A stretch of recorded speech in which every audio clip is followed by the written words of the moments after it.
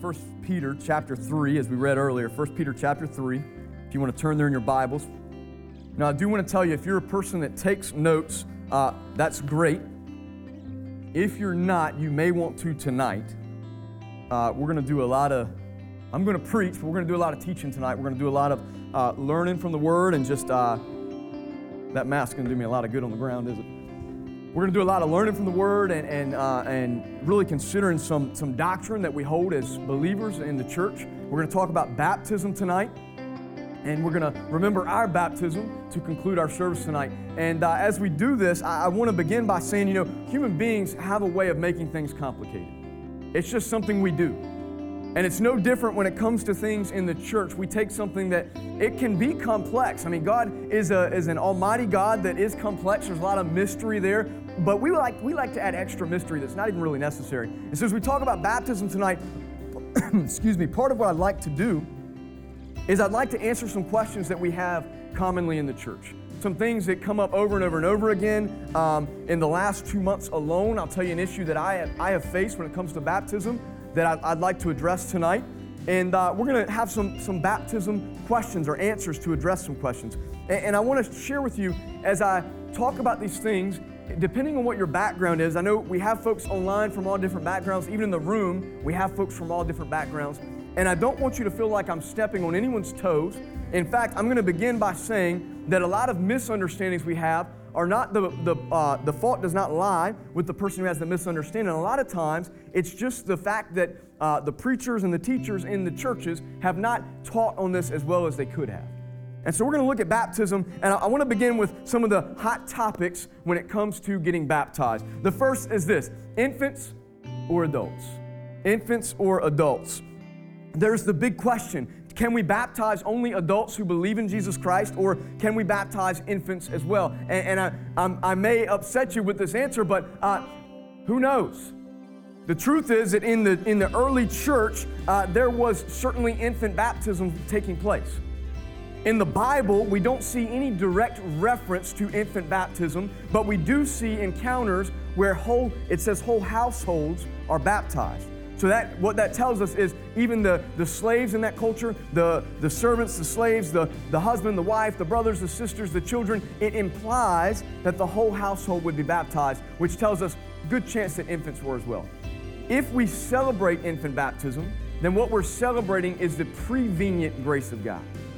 John Wesley called it prevenient grace, justifying grace, and sanctifying grace. And what he meant by that was when you baptize an infant, what you're celebrating is the fact that it was grace in the first place that even allows us to respond when we come of age.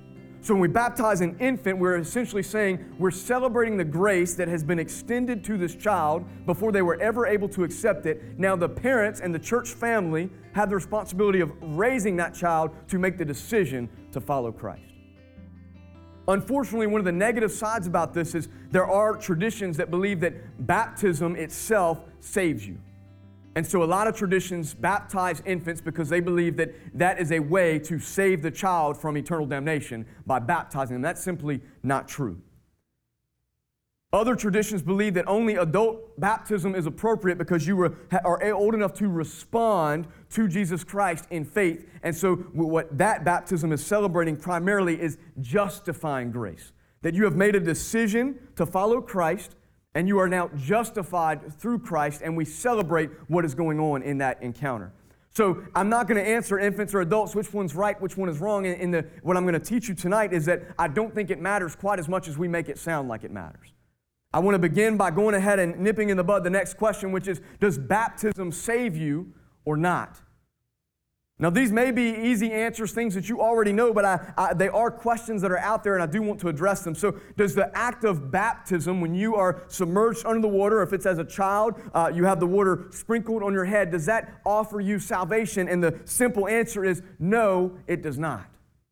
Baptism is an outward sign of an inward grace. All you're doing in baptism is you are celebrating and testifying to what God has done inside of you. You are outwardly celebrating what has happened. It's an outward sign of an inward grace. The last question that frequently comes up, at least in a pastoral role, is, can you be baptized more than once? Can you be baptized more than once? And the answer to this is also extremely complicated. I don't know that it matters quite as much as we want it to matter, to be honest, but most folks will tell you you can't be baptized more than once. My response is, if you were baptized at an early age and you have no idea what it meant or what the significance was or even really that it happened, I would say that it's okay for you to get baptized again, because there's nothing wrong with celebrating that inward grace now that you understand what it means. You can call it remembering your baptism. You can call it reaffirming your baptism if it makes you feel better. But in the end, I don't know that it matters. Let me tell you what I do believe matters. I believe it matters that when we talk about baptism, celebrate baptism, partake in baptism, that we understand what it is that Christ is doing in our hearts, because otherwise we don't understand that outward symbol of an inward grace. Amen? So my objective tonight is that we study baptism, that we're going to look at 1 Peter chapter 3, talk about the context of this scripture, and we're going to dive in to understand what it is baptism means. And the way that we're going to do that is we're going to look at 5 core images of baptism. Now, I want to be up front with you. 5 core images of baptism is not something that the Bible says there are 5 core images of baptism.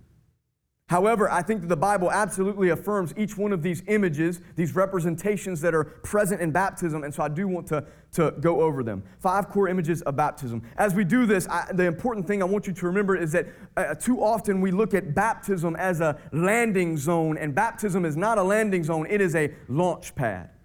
It is your celebration of what God has now done in you and what you're going to do with it. You're going to bring it to the outside and begin to live out what God is working in your midst. And so it's a launch pad, not a landing zone. I want to tell you that each of the scriptures I'm going to share with you tonight would be wonderful memory verses. If you jot them down, they'd be wonderful memory verses. I can give you to them later, that you would remember these 5 core images. 1 Peter chapter 3, verses 18 through 22. 1 Peter gives this letter. The purpose of the letter is to write to the early church to say, I know that you're facing temptations. I know that you're facing trials. I know that you are living in a world and in a culture that doesn't match what you have now said you believe. And so I want to give you some guidelines and some encouragement about what it looks like to be the body of Christ. This is the context where he encourages by reminding them that Christ suffered once for sins, the righteous for the unrighteous, to bring you to God. He was put to death in the body, but he was made alive in the spirit. This is what we believe. After being made alive, he went and made proclamation to the imprisoned spirits, to those who were disobedient long ago when God waited patiently in the days of Noah, while the ark was being built. In it, only a few people, 8 in all, were saved through water. A remnant, if you will, from that flood that wiped out the earth. And this water symbolizes baptism that now saves you also. Not the removal of dirt from the body. No, notice that. It saves you also, not from the removal of dirt from the body, but the pledge of a clear conscience toward God. I don't want that to confuse you, because it says baptism saves you also. What it means is that baptism is that outward sign. It's not saying baptism saves you. It says not from dirt on the outside, but a clear conscience toward God. It saves you by the resurrection of Jesus Christ, verse 21, who has gone into heaven and is at God's right hand, with angels, authorities, and powers in submission to him. Let's break this down, church. The first thing that I want you to see when it comes to baptism is baptism celebrates the death of the old you.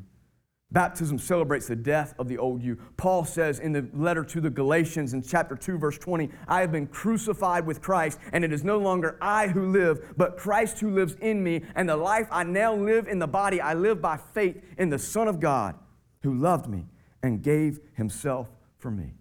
Paul says, listen, that old you that was broken, it was corrupted, it was tainted, it was destined for damnation and death. That old you, it's not like it was just put on the back burner. It has been crucified with Christ. It no longer exists. It has been put to death. And when you go under that water in baptism, that symbol number 1, you go under the water and you put to death that old you. It's an outward sign saying, you know what? That me that Jesus died on the cross for, I'm putting that me to rest, never to come up again. I was watching a show this week that talked a lot about Alcoholics Anonymous, and I hear that familiar speech, and some of you maybe have partaken at some point in it, and I've visited a couple times, but you begin with saying something along the lines of, hi, I'm Rudy, an alcoholic. And while this process has been proven to be effective for so many people, when it comes to your faith, it's a little bit different, because you wouldn't say, hi, I'm Rudy, a sinner. Now, we say it a lot. It's a Christianism. We say, I'm a broken sinner in need of salvation. I am without Jesus, but Jesus has put that in me to rest. And so you can't, like an Alcoholics Anonymous meeting, you wouldn't stand as a Christian. You wouldn't say, hi, I'm Rudy, a sinner. No, because I am no longer that. Jesus hasn't taken me and began to work on me, and there's going to be stages and steps where He cleanses me a little more. No, He took me and it died with Him on the cross. And that's a celebration. That's a wonderful thing. And I also think it breaks us free from a little bit of excuse making. Because if my identification after I follow Christ is that I am still that old me a little bit, I'm still a little bit of a sinner, I'm still a little bit of that broken Rudy, then when I mess up, I can excuse myself because that's who I am deep down. But no, it doesn't mean you're going to be perfect, but Christ has taken that you. It's gone. There's no excuse. It is gone. It is put to death. Don't engage in it anymore. The old you has been put to death. The second representation in baptism is as you go under the water, you are brought back up, and as you come back up, you are now a new creation in Christ. 2 Corinthians 5:17 is the second good memory verse tonight. Therefore, if anyone is in Christ, he is a new creation. The old has passed away, and behold, the new has come. Listen to that word, behold, the new has come. Church, how beautiful is it that not only has that old you that was broken and sinful been put to death, but the Bible says that this new you is something to behold when it comes up. It's something to witness and to celebrate and to say, oh, I'm so excited about who God has now made me. I'm a new creation, made entirely new. In 1 Peter, Peter represents this in his writing. He says in verse 18, for Christ also suffered once for sin, the righteous for the unrighteous, to bring you to God. He was put to death in the body, but made alive in the spirit. Church, I can't tell you how vitally important it is to recognize how the gospel works, not just to recognize the gospel exists. For you to understand what happened on the cross and in the resurrection. Peter says Christ was put to death in the body, but He was made alive in the spirit, and we have to understand that when we celebrate our baptism, our faith in Jesus Christ, the salvation that He has offered, that this came by a painstaking process. There was a price that was paid, and you and I, the old us, is only put to death because Christ was put to death for us. And that the new us is only allowed to exist because the Spirit brought Him back to life in His resurrection.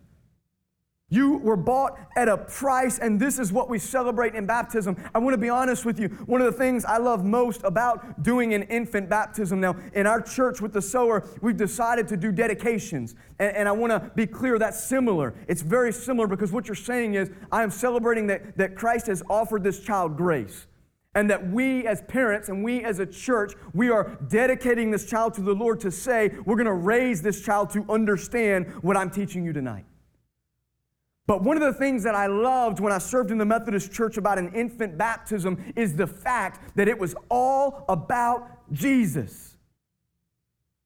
In fact, as I prepared the sermon tonight, I talked to the Lord and I said, Lord, I don't feel like I got enough funny stories in here. I don't feel like I have enough illustrations in here. And God said, you know what? Cut the fluff. Cut the fluff. It's about me. And infant baptism, what's so beautiful about it, now listen, that's one of the things I want to share with you is this is why we need to teach on this. I can't count the amount of parents, they mean well, I love them, I'm not trying to pick on them, but the amount of parents that will send me a message as they have a young infant or child and ask, will you baptize my child? And I've never seen them in my life. Just last week, someone messaged me and they said, I wanted to know, I heard that you would baptize my child, and we're not tied to a church or anything, but we really want to get our child baptized. And what that tells me is there's a misunderstanding there of what's taking place. Now, I'll tell you, I don't shoot them down outright. I say, listen, if you'll come to church for a while and be around and let the congregation get to know you, we'll talk about dedication, and I'll explain to you what it means and why I won't baptize your child and love them in that way. But I think what's so beautiful about when it is a child, if done right and correctly, is that it's saying, look, this child has done nothing. They've done nothing. There is nothing about what's going on here that's about them if we do it correctly. It's all about what Jesus has offered them that they cannot even accept yet. And there's something beautiful about that, because too often when I see a believer's baptism as an adult, we think it's about us. It's about, I made this decision and I want the world to know I made this decision. And there's beauty in that. That's a good thing. And I think you need to let the world know I have chosen to follow Jesus Christ as my Lord and Savior. But that should probably be the last thing you're celebrating in that moment. Because the first thing is, this was done for me. This grace was undeserved. I didn't earn it. I didn't work for it. It was freely given to me by the death and resurrection of Jesus Christ. And so I have been put to death, the old me, and now I am a new creation. The third image that I want you to hear tonight and learn is that we are cleansed of sin. When you go under that water, there's that representation that you go under dirty and unclean, and through Christ, through His grace, you have now been cleansed. Peter says in verses 18 and verse 21 and 18, he says that the righteous, Christ suffered once for sins, the righteous for the unrighteous. I think it's not only important, church, that we remember that Christ died and resurrected, and that's the only way that we are saved, but that we realize that He didn't just die for us, He suffered for our sins. That He died because we were unrighteous and He was righteous, and He took our unrighteousness upon Himself so that we could be made clean. It's vitally important to the gospel. I'm going to be very frank with you. It doesn't matter if you believe that Jesus died and resurrected if you don't know that it's for you. That's intellectual belief. That means nothing. It doesn't matter if you don't realize it's for you. I taught a group of kids in the chapel at Chestertown Christian Academy this weekend, and I asked them a very, very simple question that I'll ask you tonight, and I want to tell you, don't feel like you have to say it out loud or raise your hand, but I want you to mentally respond to this question. Are you saved? Are you saved? Now, I want to be upfront with you. I'm fairly confident, and I could be entirely wrong, but I'm fairly confident that at least 90 to 95% of us, when I asked that question, I'm not sure about online, but a lot of us said yes.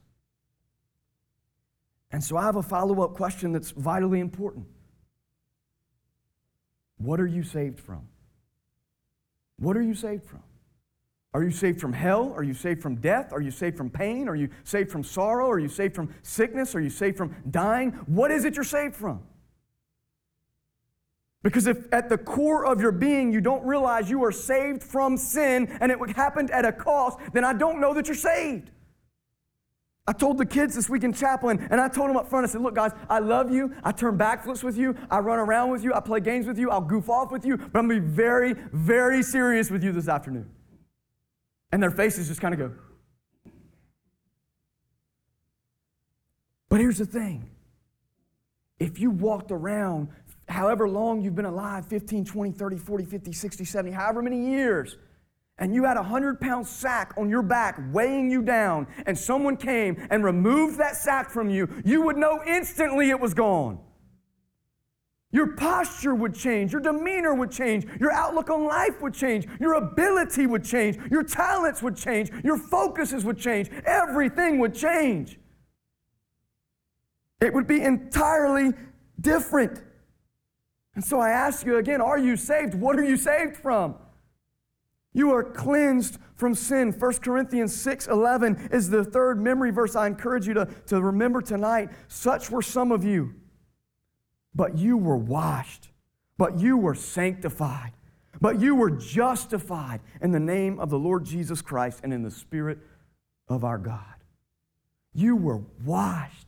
You were sanctified. You were justified. You have been made clean. And I don't know about you, but every time I hear something like this, I think about just how dirty I was. Just how freed I am that I have been washed by the blood of Jesus Christ. And as we, even tonight, as we go and we take this water, and I'm going to put it on your hands. I'm going to clean my hands first. But as I put it on your hands, and you choose, just feel it in your hands or place it on your head, I want to encourage you to just think about the cleansing that has taken place by you believing in Jesus Christ. And I want you to know that should be a tangible feeling. It's not just a prayer. It's a tangible feeling where you know Jesus has cleansed me and He has made me new. It doesn't mean you stop sinning, but I will tell you this. I heard a story this week about a young man who was 9 years old, and he listened to a sermon, and at the end of the sermon, he went to the pastor, and he said, "Pastor, I started a new relationship with God tonight." And this pastor, credit to him, he's a little stern and sounded a little harsh to me, but he looks at the 9-year-old kid and he says, "Well, that's great. Did you start a new relationship with sin? Because if not, you didn't start a new relationship with God. Did you start a new relationship with the Word of God? Because if not, you didn't start a relationship with God." There should be something that happens that is tangible and you feel it. It doesn't mean you're not going to sin anymore, but I will tell you this, you will feel it when you do. And at the point where you begin to not feel your sin anymore, it doesn't convict you, the Spirit doesn't just eat you up with guilt when you sin, you've probably been in that sin too long. And I want to warn you, that's dangerous. You are cleansed of your sin. Number 4, you are empowered by the Spirit. If you remember at Jesus' baptism, He comes out of the water, and the Holy Spirit comes down in the form of a dove, and the Father says, "This is my Son. This is my Son in whom I'm well pleased. This is mine. This is my Son. This is the Messiah we've been waiting for." The Spirit confirms the baptism of Christ that this is the Messiah. Likewise, when you come out of the water, the pastor, if you'll remember, maybe you don't, but the pastor will usually take oil and place it on your forehead and say something along the lines of, "May the Holy Spirit make you a faithful follower of Jesus Christ."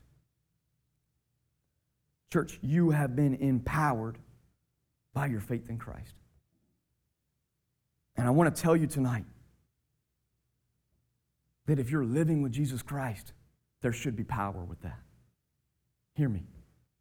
I looked at doctrines this week, and I was looking at different formats, and I was seeing a lot of doctrines on the Holy Spirit that they talked about power to preach and power to teach, but there was nothing about power to work in the Holy Spirit. And I don't know about you, but when I read God's Word and it says that in the early church they shared prophecy, or they healed, or they delivered, that may make you uncomfortable, but it's in Scripture, and I believe that the God of Scripture is the God of today. He hasn't changed. You might have. He hasn't. And so if we see the early church casting out demons and healing people in the name of Jesus Christ, then we should expect that that is a normative part of Christianity. It's not an exception that we do every now and then. God operates by the power of the Holy Spirit always. This is a vital part of your salvation. Acts chapter 2, verse 38 is our 4th memory verse. And Peter said to them, Acts 2:38, and Peter said to them, "Repent and be baptized, every one of you, in the name of Jesus Christ for the forgiveness of your sins, and you will receive the gift of the Spirit." Not you might, not you may, not it's possible. You will receive the gift of the Holy Spirit. You do not follow Christ without the Holy Spirit. If you have been saved or think you've been saved and you have not been given the Holy Spirit, you're not following Jesus. I don't know what you're following. You may intellectually believe. But you have been indwelled by the power of the Holy Spirit if you believe in Christ. You may not realize it yet. You may not be operating in it, but you have been filled with the Holy Spirit if you follow Christ. 1 Peter, in our verse in Peter, in verse 18, it says this. It says, "He's put to death in the body, but made alive in the Spirit." You need to recognize that the person and work of Jesus Christ was also empowered by the power of the Holy Spirit. From start to finish, this is done by the power of the Holy Spirit. Verse 22 says, "Who has gone into heaven and is at God's right hand with angels, authorities, and powers in submission to Him." Hear me. Jesus died for your sins, rose from the grave, ascended to heaven, and is seated at the right hand of the Father, and one day will return again to resurrect the living and the dead, to call us to Him, to restore us and make us new. And what we learn is that as He's there, He is in charge. He is King of kings and Lord of lords. And the Bible says that while He is there, He's seated at the right hand of the Father with angels, authorities, and powers in submission to Him. That process, angels, authorities, and powers in submission to Him, takes place on earth by the power of the Holy Spirit. Jesus said, "I'm sending a comforter, I'm sending an advocate, I'm sending the Holy Spirit who will make you more powerful than I have been with you." And so I've got to ask you, If Jesus said, I'm going to leave and the Spirit that I send is going to make you more powerful than I was here on earth, why are we not powerful? Not as the world sees it. I'm not telling you to go run a Fortune 500 company or exert your authority over others, but I am asking you, why are we not healing? Why are we not delivering? Why are we not offering salvation with boldness and courage? Why are we not in the streets, not worried about what anyone says or does to us, because we know the power of the Holy Spirit rests in me? Why are we not walking out on these streets and asking God, asking the Spirit to lead us to encounter others in the name of Jesus Christ? It is time, church, to confront powerless Christianity. It is time to walk not in our own power. Now listen to me, I want to be clear. If you go out there and you try to operate in your own power, you are going to crash and burn. Trust me, I've tried it. But if you will humble yourself to the power of the Holy Spirit, the Christian life is not powerless. It should not be. We're called to be humble. We're called to be kind. We're called to be gracious. We're called to be loving. We're called to be folks that seek peace. But we are not called to be pushovers. Hear that. You are not called to be a pushover. You are called to share. I have been saved. I have been claimed. I have been sanctified. And the power of Christ lives in me. And I want you to see that power in everything that I do. In the encounter where you treat me like dirt and I decide to love you anyway, that's the Spirit in me. In that encounter where there is nothing about you that deserves help and I help you anyway, that's the Spirit in me. In that encounter where everyone around me is seeking to profit and get one up on each other and I choose to just steady on my way, trust the Lord, and that He will provide, that's the Spirit working in me. Your baptism signifies that you come out of that water, this new creation that is empowered by the Holy Spirit. And finally, church, our fifth and final symbol of baptism tonight is welcome to the church. Welcome to the church. Romans 12:5 says, so we, though many, are one body in Christ, and individually members one of another. In Peter's scripture that we're looking at tonight, he mentions Noah, and he says that long ago, when God waited patiently in the days of Noah, while the ark was being built, in it only a few people, 8 in all, were saved through water. Church, hear me. God will save those who accept His mercy. And He doesn't just do it for you personally. He does. He loves you individually. I believe He knew your name when He died on that cross. But He meant for you to do it together. I want you to just imagine for a moment that boat, that ark. Think about it. Think about all those years that Noah toiled and worked and broke his back making this giant ark. I remember going with my little brother to see the recreation of this thing, and like, you have no idea, this thing is massive. It took so much work. But just imagine the day where they climbed into this ark and God sealed it shut. And the rains came and came and came and came, and the floods rose, and all of creation was wiped out. Humanity was devoured, and then that door is sealed, and you're on this boat, and you look around, and there's 8 of you. Make no mistake, those 8 people probably got so sick of each other. Think about it. I don't know about you. My mom's here tonight. I love my family, but I can tell you, if we go on vacation, there's some point during the vacation, if we're cooped up inside, we're going to be tired of each other. But I'll tell you this, we don't stop loving each other.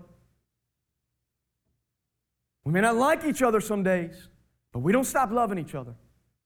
And I can guarantee you, if for no other reason, when that ark was sealed up, those 8 people knew that they may be blood family, but that wasn't what was keeping them most together. What was keeping them most together was the God of all creation looked at them and decided that they deserved His mercy. And it was a bond that I guarantee you could not be broken. They may have gotten at each other's throats, but I guarantee you, they each knew we're on this boat together for a reason. God has shown His grace, and that binds us together. A remnant saved by His grace. And I want to tell you tonight, church, that's you. And I have learned very quickly in my short time in ministry that we're not always going to get along. We're not always going to agree. We're not always going to like each other. But the saving grace of Jesus Christ should bind us together closer than any blood family that we've ever had. Jesus Himself said, the folks came to Him and said, your mother and your brothers are here. And Jesus said, who are my mother and my brothers?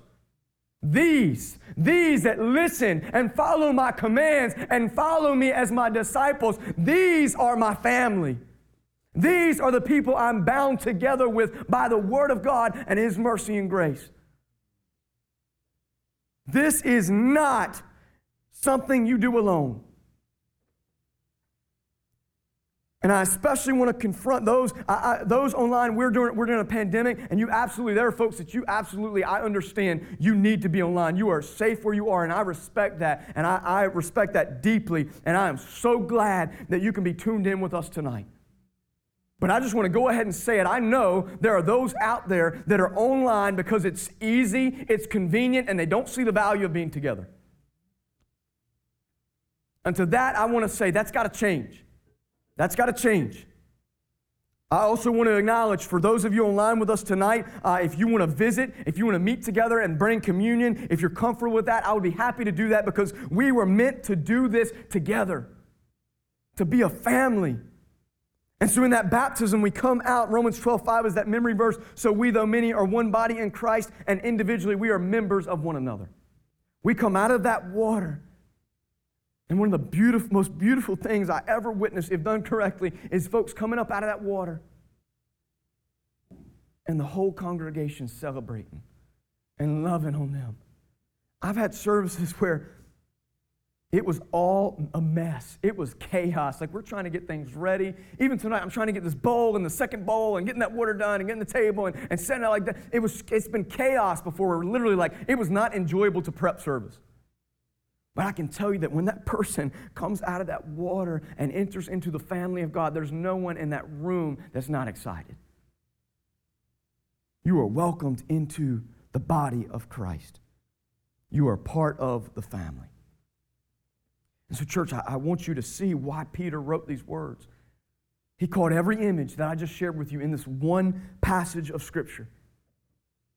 He said, Christ was put to death, made alive. You were put to death, made alive. That symbology is there.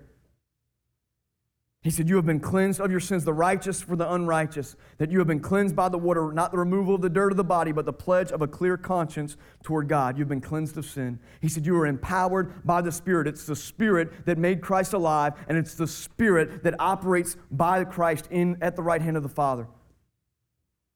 And finally, he said, you are welcome to the church. He talks about Noah and this remnant that are in that boat. And likewise, we are a remnant that are part of the church that now live together in unity as a family. We are bound by our relationship with Jesus Christ. And I want to add one more note on that image. I'm so thankful for y'all. I'm thankful for the folks that we're missing tonight. I'm thankful for this church family that we get to do this together. I'm excited about the ministry God is doing. We've seen some amazing things. I know we'll see tons more. I know that God is working in this ministry, but my heart should not be primarily or solely in this church. There are who knows how many churches in this town alone. And it's time for us to work together. That doesn't mean we have to be at service at other churches every week or whatever, but we should acknowledge those are my brothers and sisters in Christ. I don't care what it is. If they're teaching the sound Word of God, being true to the Word, they're your brothers and sisters in Christ, and we should be with them. It shouldn't be competition. We are brought into this family as a whole. Church, I share all this the same reason that Peter shared it so long ago. Because I look at a church that's in a strange land, that's in uncertain waters, that's not always real sure what it's doing, that's facing trials and temptations, that sometimes I don't think we even know the cosmic battle that's going on around us. And meanwhile, the enemy, the devil, attacks us left and right, and we don't even know there's a battle going on. And just like Peter, I want to step back I want to step back and say, remember what Christ has offered you. Remember your baptism. Hear me. Your salvation is more, so much more than just a prayer. God has begun a dynamic work in your life that God will see through to completion. And so I'm going to lead us in prayer in just a moment, and I want to offer you, listen, I asked you that question, are you saved? And I got a feeling most of us probably in our minds at least said yes. And those online, I don't know. You're not here with me, so I don't know, but I want to at least offer, listen, if these things ring to you as something that you want desperately, that you want to place your faith in, I want to offer you the chance to accept Jesus Christ as your Lord and Savior. And I'm going to lead us in that prayer as the band gets ready to come up. But I also want to offer this. As you come up here in just a moment after this next song, we're going to remember our baptism. Now, I want to be clear. If you haven't been baptized, I encourage you to come up anyway. Again, baptism is not something where you are being saved by the water. There's no like magic. Now, God's blessing, the Spirit's in it, but there's no like magic. You can still have this wake-up call tonight, but I do encourage you, it is a good thing and a right thing and a biblical thing for you to get baptized, fully immersed baptized. And I want to encourage you, if you were just antsy, like you were like, I've got to get baptized now, I believe that we shouldn't wait until a proper time or schedule. If you want to get baptized, come see me. I'll go with you tonight if you really wanted to, and we'll get in that river. Or we can connect and get a feed trough in here. I don't care. Let's make it happen. But I also want to encourage you, if you've not been baptized, to consider, there's a membership form back there. There's a baptism form back there. Just check. Hey, I'm interested. I can talk to you about it. But I encourage you to do this anyway. And this is the way I want you to think about this. Recently, I worked at the homeless shelter here in town. And one of the things I had to do was, as I began to get sleepy, because I did, I realized I'm getting older, believe it or not. Some of you may know that. But I'm getting older, and so I would get really tired because you're working 8 p.m. to 8 a.m. And I'm literally like, I would go over there and I would do push-ups and like squats and stuff and try to keep myself awake. But sometimes it got so bad, I got so drowsy.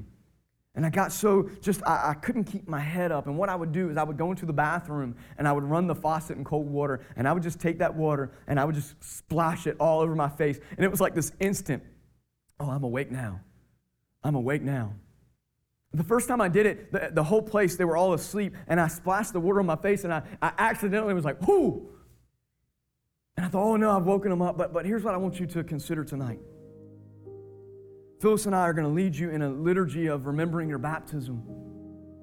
And I want to deeply encourage you not to just come up and kind of splash around in the water or think, this is cute, I'm kind of glad we did it tonight, but to let this be a wake-up call.